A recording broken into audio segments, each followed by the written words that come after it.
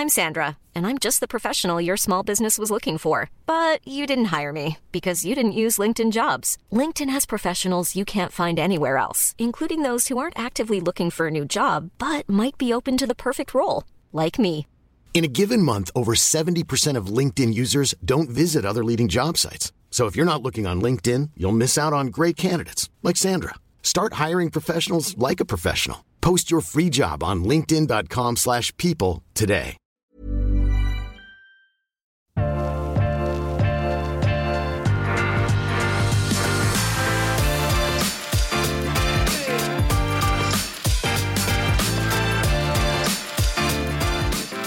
Ali, thanks for coming. Well, it's nice to be here. I've just arrived from Bergen. Yeah. We had amazing weather in Bergen. Yeah. You won't believe it, but like the sun was shining. Have you been there before? I was there before, and the weather was amazing that time as well. Every time I go to Bergen, Bergen's got the best weather in the whole of Europe. Yeah, and now coming to Oslo, it's not. It's overcast today, but it's fantastic to be here. It's really nice to be here. You have been to Norway a few times, right? I've been, a couple of times. Probably, I don't know, maybe 4 or 5 times, I think. I can't remember exactly. It's quite a trip from South Africa. But it's easy. Yeah. It's an easy trip. Yeah. I mean, I flew from Cape Town on that funny Dutch airline called KLM. Yeah. Cape Town, Amsterdam to Norway. It's very simple. And the great thing about traveling to Europe from Africa or vice versa is there's no change in time zones. Yeah. So you no jet lag whatsoever. You arrive and you're fresh and you hit the ground running. Yeah. And it's a simple flight, Yeah. And we discussed right before we started shooting here that I was saying maybe not a lot of Norwegian people have visited your vineyards or visited South African vineyards, but you say that you actually meet a few Norwegians. We've had every time I've come on tour here and presented some of the wines through our agents, through Authentico, and we after that they've always been like Norwegians popping up with the wine and saying, "Oh, we saw your wine in the Monopoly shop. We were at a tasting that you presented." Yeah, and they end up coming to South Africa. I think, I don't know, when South African winemakers arrive here. We talk about South Africa, people really get a feeling and enthusiasm for visiting Africa and Cape Town in particular. Yeah. And when they make that trip, they're very, very seldom disappointed because it's an incredible place to visit, as you know. It is. It's very different. It's a cool country. It's a cool territory, if you like. And also the wine regions are very different from the wine regions of Europe. Of course, no, completely different. Yeah. I mean, when you fly, first thing, if you fly and you land in Cape Town, and the aeroplane comes into land and you fly over Table Mountain, and you see the setting of this capital city, it's I get gooseflesh just thinking about it. I get very emotional every time I fly back over the mountain and the ocean, and you land in the Cape, and then from Cape Town, that's where the winelands start. Yeah. It's really accessible. Yeah. They're very close. Where we are in the Swartland, we're about 70 kilometers sort of northwest of Cape Town. Yeah. So it's only a small drive. It's a quick drive. It's less than an hour. It depends. Look, you must remember that in South Africa, the speed limits are just general guidelines. Yeah. Like for real? No, not really. But that's how we handle it. Yeah. But so we're an hour's drive from Cape Town, and then you're in the Swartland, and that's where we are. And I grew up in Cape Town. Yeah. In Constantia, which is the closest wine region to Cape. That's the original wine region. I grew up there in Constantia. My father farmed there, and my grandfather before him. So when you're in Cape Town, the wine areas are accessible. The roads are fantastic. Just easy to get around, and the people are generally not assholes. They're nice. The people are nice and friendly. Great food. It's very hospitable.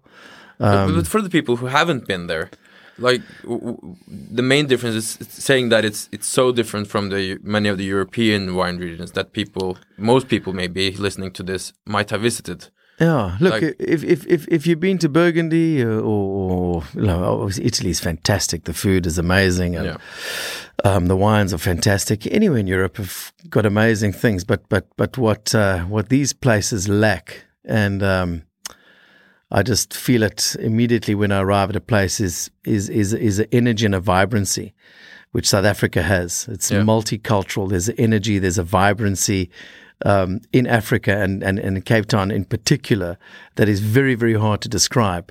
And that's the beauty of it. There's this amazing vibe of people, cultures, and colors and smells. It's an incredible place to visit. Yeah, I remember coming there and seeing the wine, the vineyards basically, and thinking this doesn't really look like a vineyard because it felt very wild. Yeah. Very kind of when you go to somewhere like in Italy and you see all of the vineyards like beautifully aligned and it looks very set up. It's very picturesque in its own way. Yeah.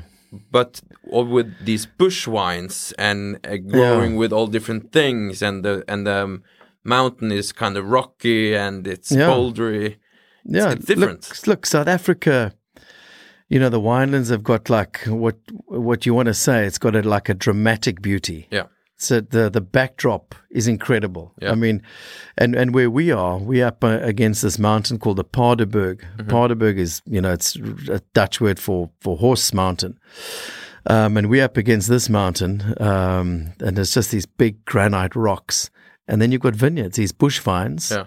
So no wires, no poles, vines that grow out of the ground. Yeah. And they grow up on these terraces and these small vineyards up in the mountains and lower down. It is incredible. Yeah. And for me, they tie in to the mountains and they tie into the natural vegetation. Yeah. It's not like they're separated. They really tie into the natural environment, which makes them sit better as well. Yeah. And that's why we love this area. But was it so that the first vineyard that you bought? I mean, you've been working with wine for a long time, but was it in 2008 or something that you bought the vineyard? Yeah, that was an correct. Abandoned vineyard. Yeah, it was. In our area, it was the whole region, the very old winemaking region from the early 1700s. The first time they had vineyards there and were farming there.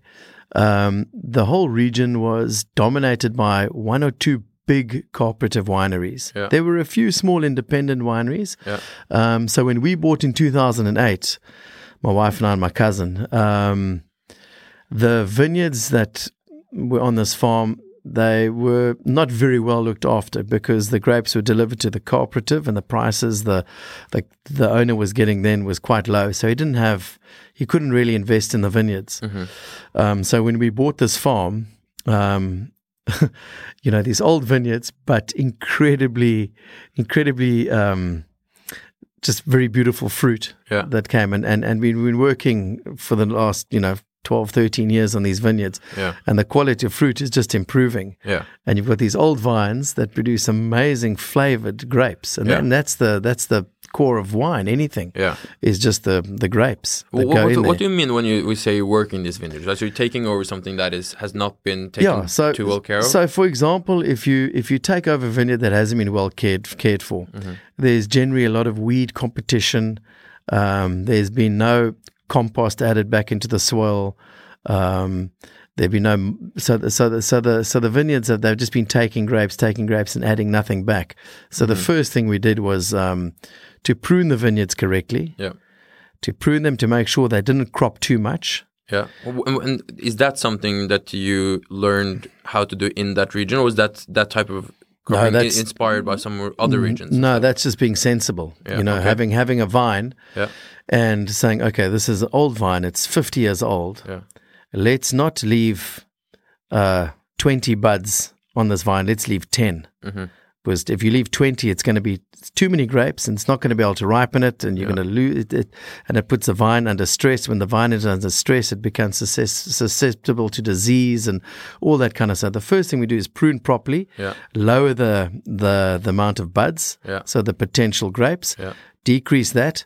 Once you've done that, You make sure that you get rid of the weeds and the competition. You bring back compost, tilling the soil lightly, planting cover crops that add nitrogen and biomass and carbon back into the soils. And it's a long-term process, you know. It's these are not carrots or cabbages, you know. It's it's a long-term thing, and we've seen just farming sensibly over the last 10 years what an amazing difference it's made to the quality of the grapes. Yeah. Look, we are not great winemakers. We're like dodgy winemakers, but we can farm quite well. What do you mean by dodgy? No, I mean, we are farmers, you know. We have just good grapes. We press them. The juice goes into barrels or tanks and it ferments by itself. At the end of the day, that's enough for us. We don't do any like fancy stuff in the winery. Yeah. We don't do any juice manipulation, adding this. We just farm really well as best we can. Yeah. And of course, the vineyards are... the rainfall in our area, we get about 500 millimeters of rain a year on average. Yeah. Most of that falls in the winter, which is from, June, July, August. That's our coldest, and that most of the rain falls then. Yeah. So we don't get a lot of rain. So in other places of the world, they call these vineyards dry land farmed or unirrigated. Mm-hmm. But I don't like that word. Because if you say they're unirrigated or dry land, it seems like you don't care about them. Yeah. We like to use the word rain-fed. They're fed by rain. It's almost like if you say that, people think maybe God is involved, you know. Yeah. So they're all rain-fed vineyards, and some years are drier than others. And it's got a huge effect on the grapes. You don't wish that you could or should irrigate either. No, we haven't got much water on the farm, to be honest. We've got a few dams that we can collect some runoff. Yeah. If we plant young vines, we normally give them a little bit of water by hand or drip lines for the first 2 or 3 years until the roots have established, and then we take the water away. Then they must grow on their own, you know. Yeah.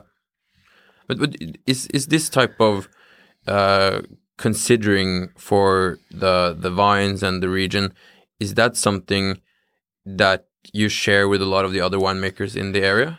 Yeah, look, the Swartland is a very special area, not only in terms of its geography and its size and the various soil types there are in the Swartland, but it's very unique in the way that the winemakers there work together. Yeah, it's.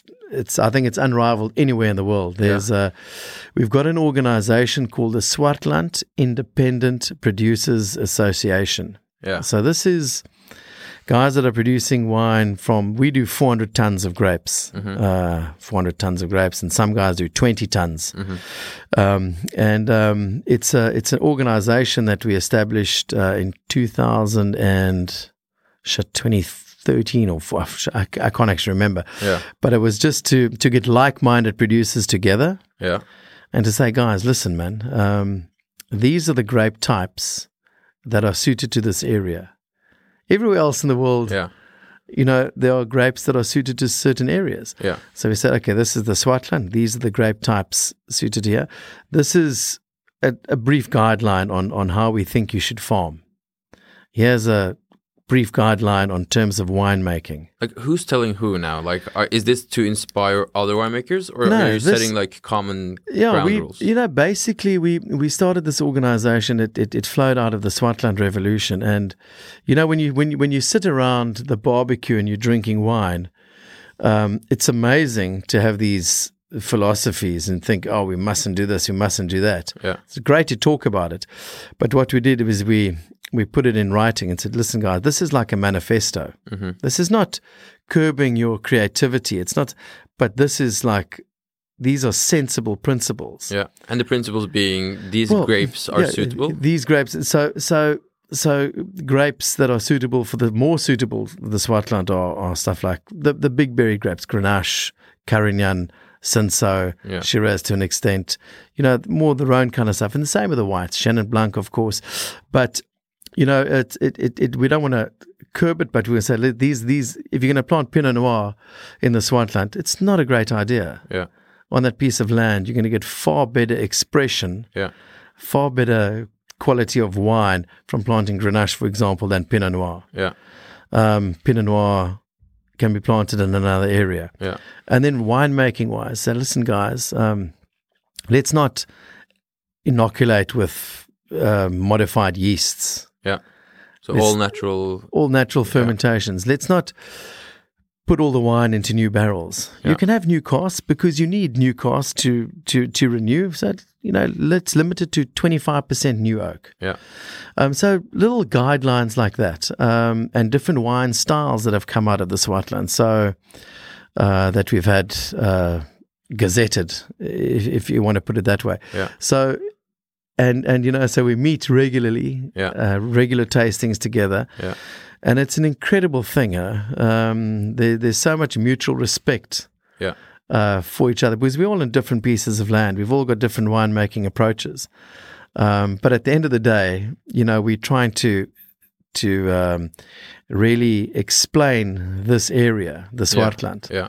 Because when you taste the wine, you're tasting a piece of land, if it's well made on an area, as well as the grape. I don't know. So we're trying to communicate that in some level. And it's difficult because you've got 23 individuals, but the way they come together and talk about wines and the way they farm, it's amazing. You can just see the increase in quality over the last 10 years has been phenomenal. Yeah. And it's drawn a lot of new people into the Swartland as well. Yeah. Talking about grapes then, right? So there are certain grape types that you agree and choose to farm, but you have quite a broad line of wines and grapes, right? That you farm. Yeah. Which is also fairly unique for the area, right? That it's not like Burgundy where you have 2 grapes. You have a long range. No, we do. So on the whites. The principal grape in the Swartland is Chenin Blanc. Yeah. It's an amazing grape.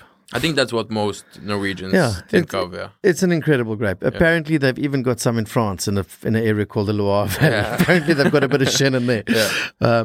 But in South Africa, Chenin and the Swartland, very important grape. Yeah. Then what's also quite important in the Swartland and what does well here are the Rhone wine, stuff like Grenache Blanc. Yeah. Roussanne to an extent. Yeah. Verdelho is also an amazing grape. Yeah.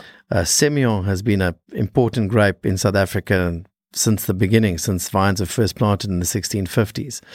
And we're planting a few different white varietals as well. And on the red side, the most important grapes for us are Cinsault, Grenache, Shiraz, and Tinta Barocca, Carignan. Those sort of 5 are for us important, and we've obviously planting more. I've got Cabernet, I've got some Merlot, Pinotage. Is it difficult to create a own style or your own type of production or choices for each one, or?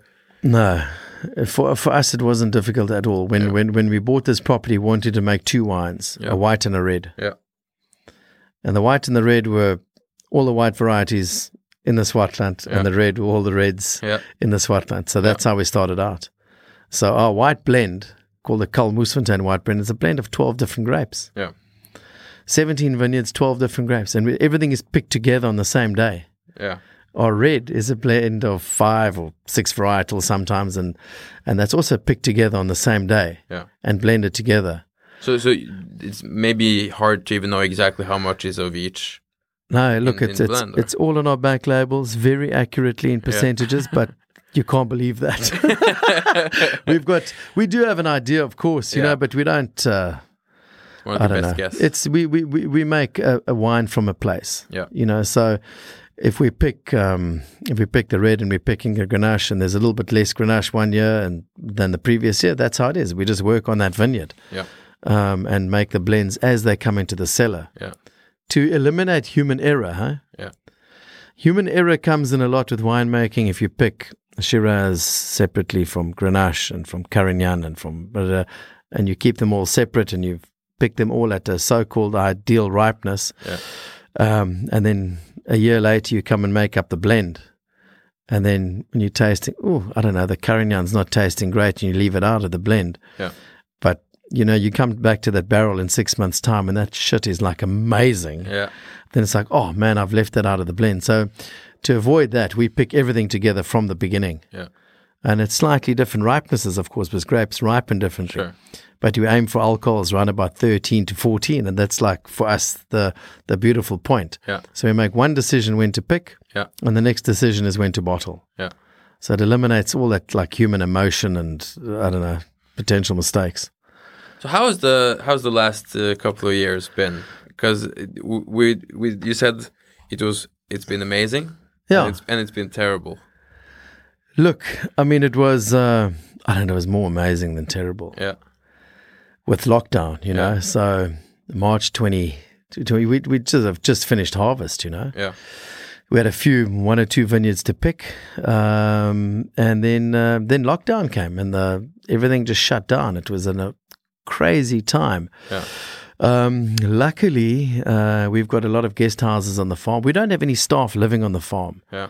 So our guys drive in from various places. But so we locked down the farm and we moved all our essential staff into these fancy guest houses, and we all lived on the farm for those couple of months. Nobody went in and out of the farm. We had one guy going once a week into town to do supplies. Yeah. My children were on the farm, Yeah. and my son is a teenager. Yeah. So he had a whole lot of his friends out, 11 teenage boys living on the farm, trying to make them work in the morning. But, they eat more than they work. They just ate the whole time. We went through 20 liters of milk a day. Yeah. It's a lot of milk. So you created actually It was like old school community. Yeah, it was this old school commune, and where we lived and worked, and we got a lot done on the farm, like the finer details, That was special. But the stressful part was obviously not being able to sell wine. Yeah, because there were some special. I didn't hear about this anywhere else. Look, in South Africa, everything locked down. You couldn't buy cigarettes, no alcohol. It was just locked. Like you. Why? What was the reasoning for not? You could buy milk, but you couldn't buy alcohol. No, of course you can't buy alcohol. Because if you buy alcohol, I don't know, you get silly, and then you crash your car, and then you go to hospital, and that bed should be for somebody with COVID. That kind of. I don't know what the English word is. That kind of explanation. I don't know. I've got the right English word. I can't reason, whatever. Yeah. But we couldn't sell wine, and that was frustrating. And restaurants closed. That was the. It must have been horrible for a lot of businesses. Listen, it was terrible. I mean, if you're a restaurant owner in Cape Town, you could open the restaurant, but we also had curfew. Huh? So certain, like 8 o'clock, you had to be off the streets, or 9 o'clock, or various times. So the restaurants would open a bit, but it's very difficult going to like a really nice restaurant and sitting there and drinking tea, and not being able to order wine. Yeah. So and that's got an effect on everybody. I mean, there was no sommelier to open the bottles. Nobody could clean the glass. There was none of that, and even the Somalian guys with the shops down the roads that supplied cigarettes for waiter staff, like everything, it was the terrible effect on the whole society, Yeah. How are things going now then? Is it? Look, now it's amazing, and I think a lot of new restaurants have opened up. Yeah. A lot of people have rethought their businesses, and we just hope for the best. And the tourists are coming back to Cape Town. A lot of the restaurants were based on tourism. They suffered particularly, but now the tourists on the way back to Cape Town, and it's all looking up. Yeah. And we're able to export, of course. Only problem now is we're struggling to get containers. That's one of the issues at the moment. But it's how it is. Yeah. But have you been able to? You've been able to ship wine to Norway in this period, or has all been? No. We have been able to. Yeah. But at the moment, generally, there's a lack of containers. Yeah. To ship, and as you know, or I don't know if you know, but South Africa is a very large exporter of fruit. I did not know. Table grapes and citrus. Yeah. Massive exporters. So you're competing with them. Yeah. So of course, citrus and the fresh produce get precedence on the containers. You know. So we so we've had some delays in shipping, and that makes it quite difficult, especially if you're working with say for example like a monopoly. There's a certain launch time. Mm-hmm. and you say to the guys, we can't get container. Okay, Yeah. you just missed that, you know. Yeah. It's got huge ramifications for not only ourselves, Yeah. but for our agents here and obviously for finally the customers. Sure, because you export quite a bit to Norway, right? Yes, yeah. Norway, Yeah. we export quite a bit to Norway, quite a bit to North America. Yeah. And to England, I think. Yeah. Like a few countries, but Norway is like a really important market for us. That's interesting, right? Like, how did that happen? I don't know how that happened. I mean, I met him at like a wine show in London. Yeah. We were standing there pouring our wines. He came up, and I think Ove was with him, and they tasted the wines that we had. They said, "Oh, these wines are quite nice, you know." So, have you got an agent in Norway? No, we haven't. So that's how we started that relationship. So, Yeah. so the wines that Authentico bring in, Yeah. I mean, the selection is next level in terms of South African stuff. It's, Yeah. you know, in the shops here in Norway, we've got the most amazing selection of South African wines. You won't Yeah. find that in most wine shops in South Africa, or Yeah. certainly nowhere else in the world. Yeah, I Just think the wines, it's strange sometimes. the wines of quality and the wines of interest and the wines of purity, the wines that are left field. You'll find them here, which Yeah. is amazing. Yeah. I also always think it's interesting when I talk to people, especially those who are starting to get into wine, right? So they're starting to buy more stuff. They're trying to experiment. Yes. And it's strange to me when I hear like, yeah, they bought some French wine, some Italian wine, and now they bought some South African wine. Yeah. It's like you skipped a couple of countries, like Yes. that the rest of the world seem to have like in their top 5 or 6. Yes. But it's really popular and in the restaurants and wine bars too. Yeah. Like it's now almost like expected. Yeah, no, in in Oslo. Bergen, you walk in there and you open, oh, geez, I know this. You just recognize all the wines on the list. You know, it's amazing. Yeah. But I think it's also, I mean, I think you as a nation do love wine. You know, you love wine and you love food. Yeah. And I think you're keen to try different wines, and I think that's why it's done so well. Yeah, there's also some part of South African wine that I feel like hits a lot of Norwegian, and it's because in Norway, like many other places, people are into like natural wine. Yeah, and I don't feel like all of the South African wines are very much branded like natural wines, like they do in some places. Yeah, like they're not too hazy, too foggy, too yeah. But it is. Like we're learning how you are making wines. It is kind of in a natural way, so it's kind of hitting some of that. Yeah, look. The whole definition is quite. The definition of natural wine. One needs to go to that. You know, Yeah. what's the definition of natural wine? Is it organic farming? Is Yeah. it biodynamic farming? Yeah. If it's that, then there are few wines, you know, to farm completely from the beginning. But there are a lot of producers all over the world that are buying grapes and making natural wine, you know, not adding anything to the wine. Yeah. But they're not involved in the complete process, you know. So the wines we make, I mean, we farm, pick the grapes and make the wines. Yeah. It It sounds very straightforward, right? Yeah, Because it is straightforward, you Yeah. know. But it's a definition of natural. I mean, I think I'm not mad about the definition. I think there should be maybe another word for it. Yeah, I mean, and Because- there are different definitions, right? So people not because always agree. Because it's like other wines are unnatural. No, they're not unnatural. Yeah. I don't know. I don't Okay. think too much about it, to be honest. Selvfølgelig må jeg bare takke Temptec igjen. Takk for at dere gjør denne podcasten her mulig. Hvis du er på jakt etter et vinskap, og det burde man nesten alltid være, så sjekk ut Temptec sin Prestige-serie, en av toppseriene til Temptec. Bygg det inn, bygg det inn i kjøkkenet, la de stå fritt for seg selv. Store, små, forskjellige zoner. Trehyller, LED-belysning, juster temperatur, lys på egne paneler. Luftfuktighet, label view hvis du har lyst til å se flaskene før du åpner kjøleskapet. Sjekk ut Prestige-serien til Temptec, og tusen takk igjen hos Power, Selges Kunders Power, og takk igjen Temptec for at dere gjør podcasten her mulig. Now we have 2 wines with you today though. Yeah, that we've we got 2 should wines, and it's so nice to actually talk about these 2 wines because the one is a single vineyard. Yeah. A very special vineyard, a vineyard I really love. And the other one is a blend of many vineyards. Okay. So 2 very different wines then. They're completely different. Yeah, cool. Okay, so the one that is the single vineyard that we have here today is the Cinsault, and I have to read Ramnasgras. How is that? That's brilliant. That's brilliant. If you were speaking to me in the dark, I would have thought you were Afrikaans. Perfect. Because Cinsault, you said this is your most important red grape. Yeah, it's an amazing grape. I mean, it's been the workhorse grape of the Cape for many, many years. Yeah. And this vineyard is called Ramnasgras, Ramnas, and then gras, which is grass. So it's Ramnas is like a ryegrass that grows in the vineyards, and that was the main grass growing there. So this is a single vineyard. It's registered as a single vineyard. So on the back label, it'll say single vineyard, and this was planted in the late 1960s. And it's moderate alcohol of about 12%. Yeah.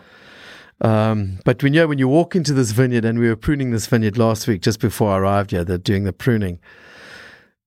It's amazing. I mean, these bush vines, these arms, these knotted, gnarled arms coming out of this earth, and producing a few bunches.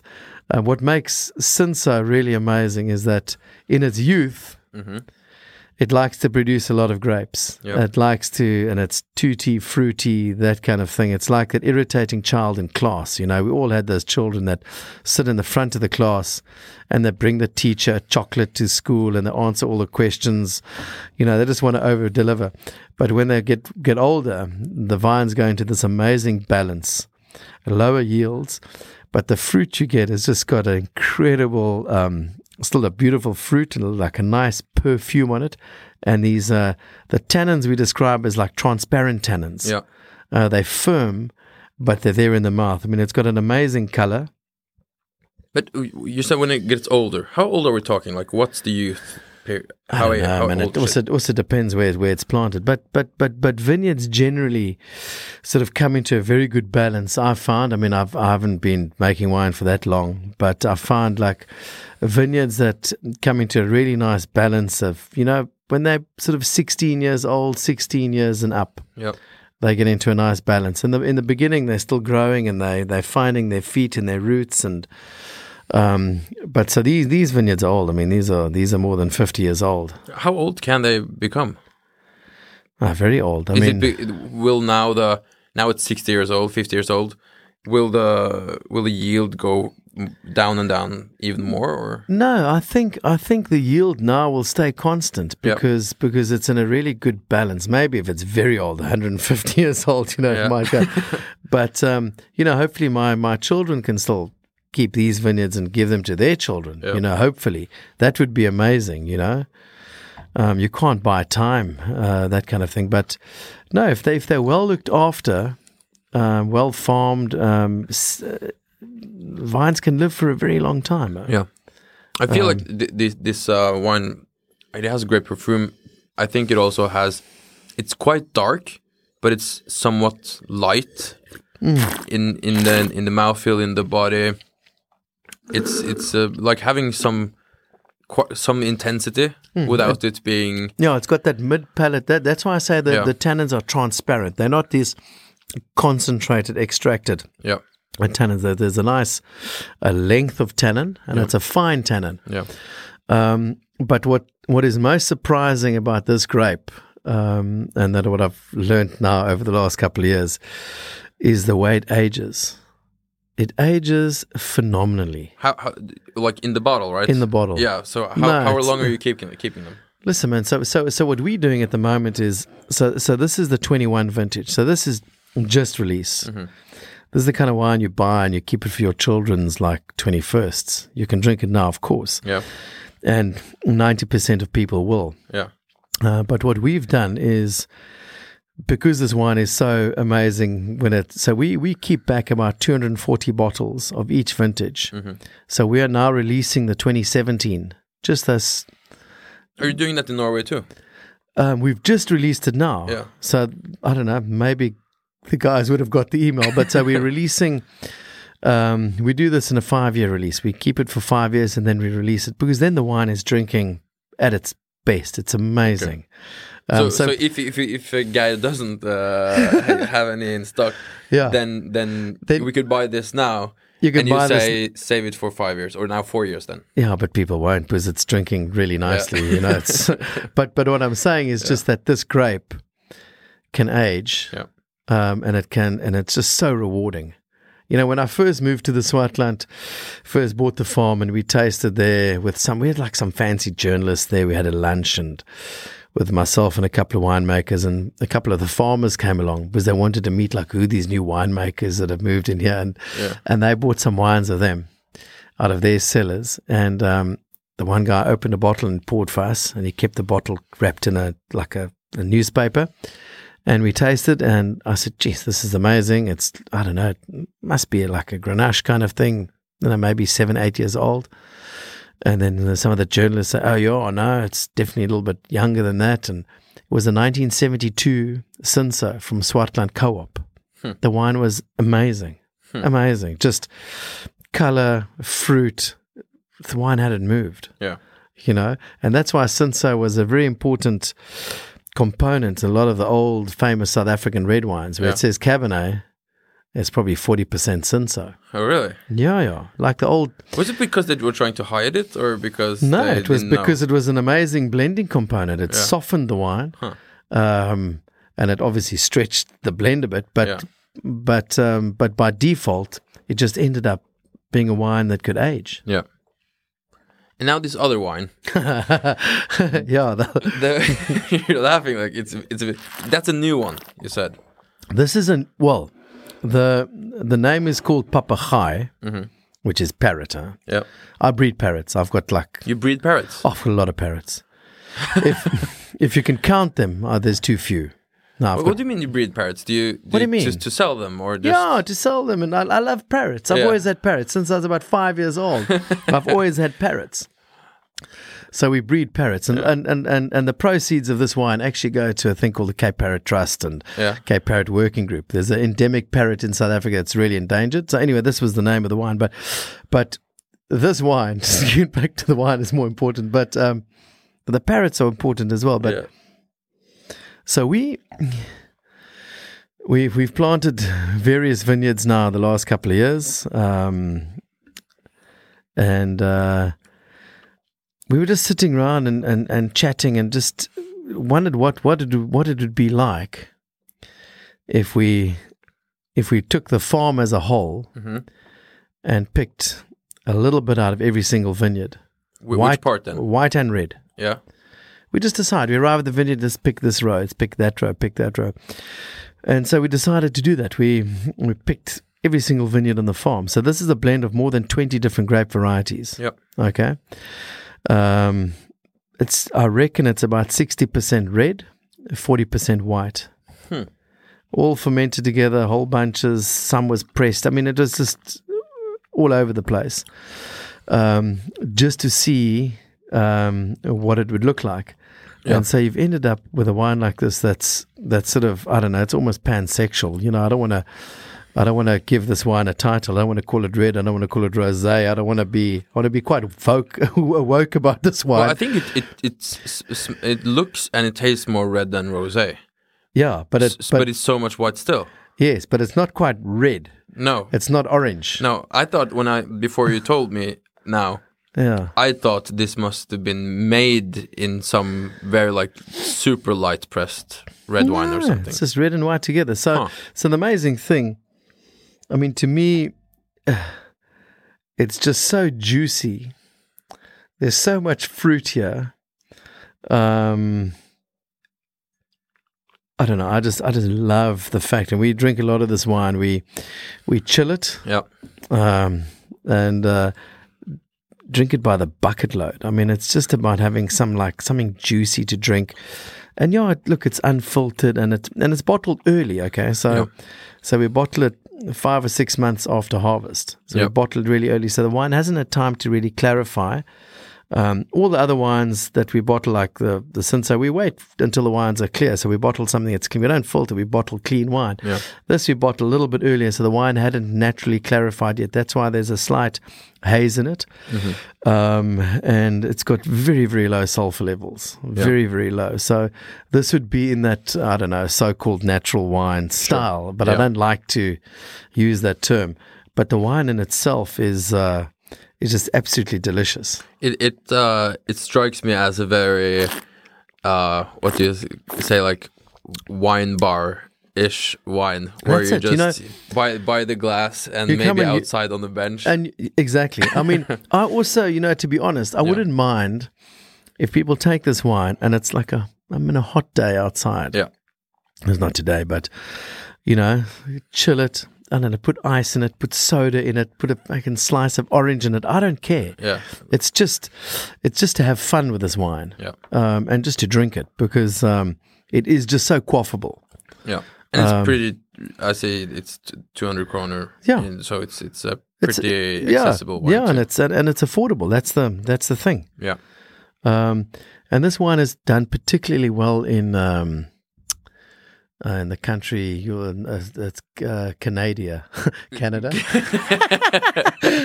We always like to say Canada to irritate the Canadians. But in Canada, in Quebec. Why? In Montreal. It's a similar scene to here. A lot of wine bars, a lot of wines by the glass. And it's done so well there. It's like it's taken off there. So, and now it's in Norway too. Now it's in Norway too. Yeah. So now, summer is over here, but it's cold like Canada, so we're used to it. Yeah, exactly. No, this thing is... it's just... Look, I mean, the thing at the end of the day is we want to have fun making wine. We want to give people a variety of wines to drink and booze. We've got, obviously, such different vineyards. But I was chatting to a few people this week, and I would love to make one wine. Like this friend of mine, very good friend of mine that's touring with us, his name is Kali Low from Porseleinberg. Uh-huh. Probably makes the finest Shiraz wine in the world. It's really extraordinary wine. Yeah. And he makes one wine. It's amazing. So come to a tasting, he's got two hands, he'll just pour one wine. Whereas if I'm standing behind a table, there's 8 wines or 10 wines, and I've got to tell different stories. Yeah. So my dream one day is also just to make one wine. Yeah. And do away with... Is that really the goal, or is that something you are going to do at some point? I talk about it, but it'll probably be quite difficult, because if you hand over, like the business we're doing, and obviously you're planting grapes and you're making wine, and you hope that your children will take over one day. My children have got an interest. I've got a boy of 16 and a girl of 13, and they're both interested in farming and wine and that kind of thing. And when you hand over when you pass the ball, it's very difficult to catch 12 balls. Yeah. But you could do one thing. You could just make the papagayo. Because that's the one with everyone in it. Yeah, exactly. Right? So that would be the one. Just to make one. You pass one ball to catch that, because we do a lot of projects. We do a lot of... we've just bought this amazing building on the west coast in a harbour. Okay. We bought a lot of sherry vats. We want to start a proper sherry bodega in this harbour town. Nobody create sherry style wine. Yeah, of course. South Africa used to make millions of litres of sherry. Oh.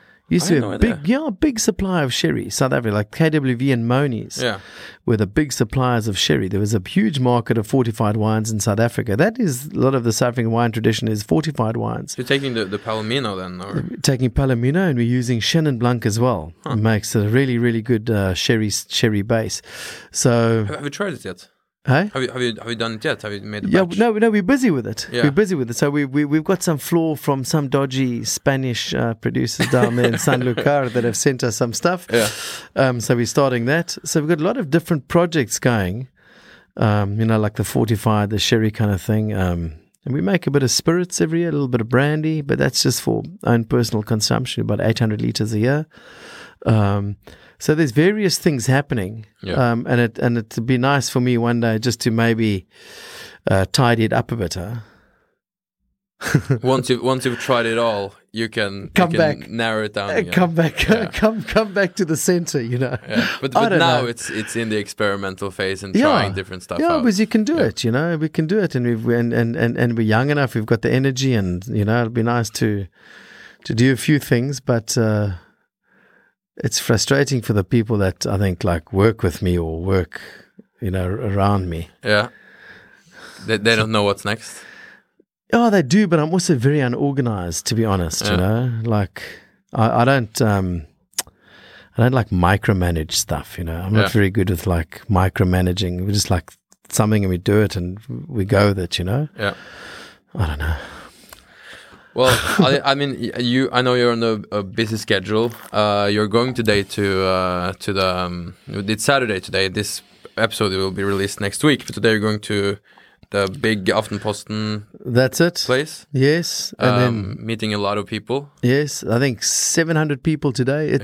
Look, this is this tour that we're doing with all these different producers, and you know, one should try and seek out their wines. But it's we're going to probably see 1,500 people over the next couple of days, which is amazing. Yeah, I think it's gonna hopefully make a big imprint on the public and on the trade. Yeah. Here in Norway, because it's not only you. There's a whole group of people coming from South Africa now. Listen, the South African winemakers are flowing in the streets of Oslo as we speak. They're lying thick. You know, you have to step over a South African winemaker to get a coffee or a beer somewhere at the moment. So if you see guys with like silly caps like I've got and beards and thick accents, it's definitely a South African. If you're listening to this and you were wondering what was going on, Pat, the last week, you'll know it was the South African. So we're looking forward to it, because it's, you know, it's always great to visit here. I mean, the Norwegians are amazing people. They're always hospitable to us. You've got amazing food. Are you going any places to eat? We are. We are, but there's a list. I don't know. I'm like a sheep here. You know, I just follow the crowd. Sure. And see where I end up. Yeah. Well, Ali, I appreciate you a lot for taking the time. You're meeting 1,500 people. It's a lot of people. Yeah.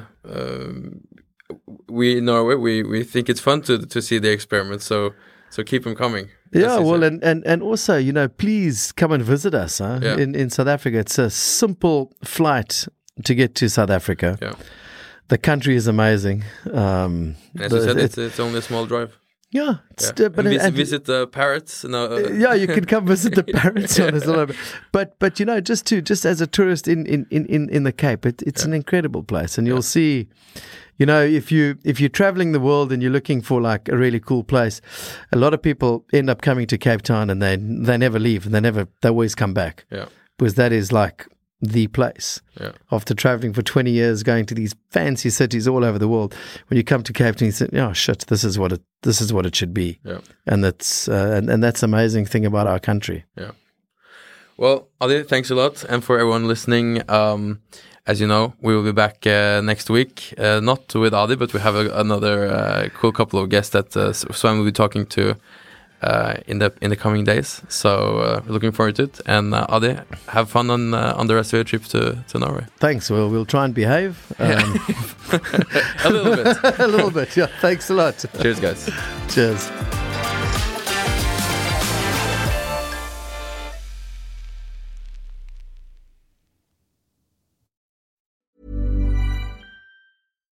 When you make decisions for your company, you look for the no-brainers. And if you have a lot of mailing to do, Stamps.com is the ultimate no-brainer. It streamlines your processes to make your business more efficient, which makes you less busy. Mail checks, invoices, legal documents, and everything you need to keep your business running with Stamps.com. Seamlessly connect with every major marketplace and shopping cart. Schedule package pickups and see your cheapest and fastest shipping options from different carriers, with rates up to 89% off USPS and UPS rates. And with the Stamps.com mobile app, you can take care of mailing and shipping wherever you are. Make the same no-brainer decision as over 1 million other businesses with Stamps.com. Sign up with code PROGRAM for a 4-week trial, plus free postage and a free digital scale. No long-term commitments or contracts. That's Stamps.com. Code PROGRAM. Ukens vindtips med Svein en Finansavisen-podcast. Programleder Svein Lindin, produsent Lars Brenden Skram, og podcast- og videoansvarlig Marius Mørk Larsen. Ansvarlig redaktør Trygve Hegdar.